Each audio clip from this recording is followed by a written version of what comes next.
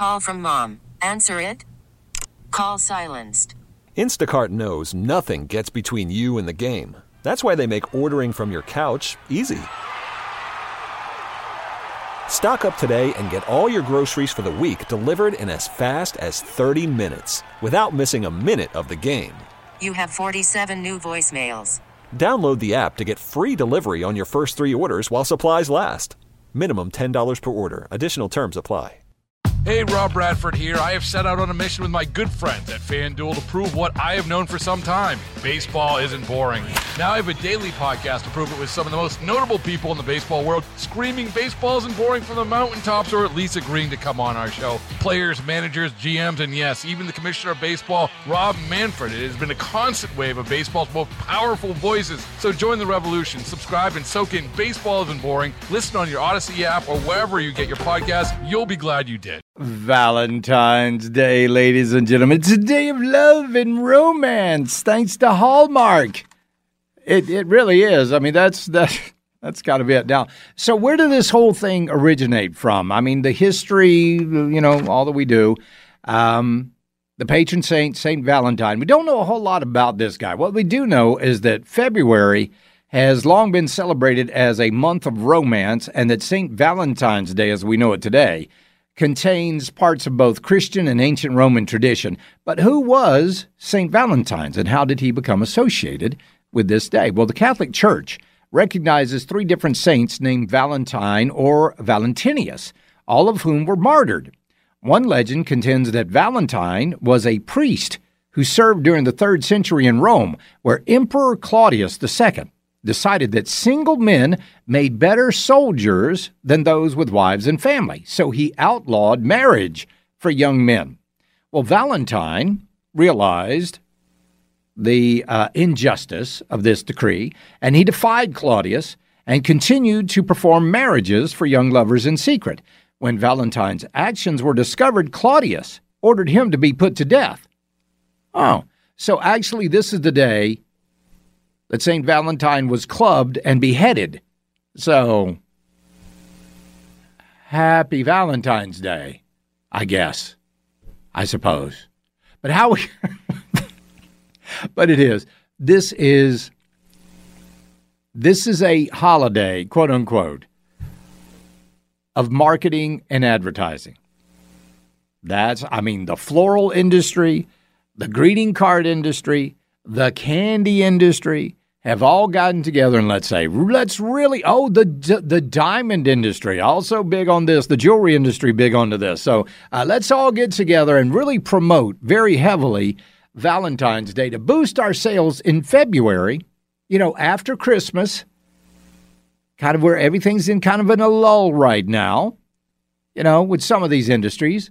Nobody's buying candy. So let's boost this up. And let's make this some sort of a tradition. So that's where we are right now. So what are we going to be spending our money on this year for Valentine's? Or, well, here we go. This is from the National Retail Federation. It released a survey showing the top 7 things Americans are buying for Valentine's Day. Even though Valentine's Day is tomorrow, you can buy most of these coming up. Number 1 thing, candy. Good chocolates, not, Sour Patch Kids or anything like that. I mean, the good stuff, maybe some the Ferrero Rocher, the good stuff there. Number 2, greeting cards. Make sure you pick one with let me tell you something.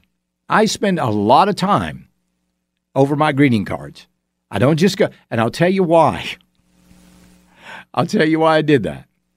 Because I was dating this girl one time, and it was Valentine's. No, wait a minute. Hold on. I'm getting this mixed up. It was her birthday, and her birthday was in February. So I went in and I grabbed it. I can't remember. Wait a minute. How did this go? No, hold on. It was for Valentine's. I went in and I grabbed a Valentine card. It had some hearts on it, signed it, gave it to her, did not read it. I didn't read this card. All I saw that it had hearts on it. I figured Valentine's, right? Yeah. Well, I was wrong because at dinner that night, she opened the card up and she looked at it and she looked at me and she said, "Do you really mean this?" I said, "Yeah." Oh, yeah. Yeah, I mean it. And she showed it to me and it said, happy birthday. I was like, yeah, well, when you have a birthday, I mean that from the bottom. So, yeah, that's how that went. So I pour a lot. And the fact that I love my wife so dearly that I want to make sure that I give her the right sentiment. So number 3 purchase this year is going to be flowers, of course. Might be too late to have them delivered, but you can always pick some up. Number 4, an evening out. Absolutely. Always a hit. Number 5, jewelry. If you know what they like, make sure you know what they like. Number 6, clothes. Maybe that's more for guys, but still. And number 7, and listen, I know this is from the National Retail Federation, but I'm going to give you an admonition here. Guys, do not buy number 7. Gift certificates. I'm going to tell you this. This is from Uncle Charlie here. Do not buy your beloved a gift certificate for Valentine's Day. No, don't do it. It will not go well. I promise you. Hey, Rob Bradford here. I have set out on a mission with my good friends at FanDuel to prove what I have known for some time. Baseball isn't boring. Now I have a daily podcast to prove it with some of the most notable people in the baseball world, screaming baseball isn't boring from the mountaintops, or at least agreeing to come on our show. Players, managers, GMs, and yes, even the commissioner of baseball, Rob Manfred. It has been a constant wave of baseball's most powerful voices. So join the revolution. Subscribe and soak in Baseball Isn't Boring. Listen on your Odyssey app or wherever you get your podcasts. You'll be glad you did.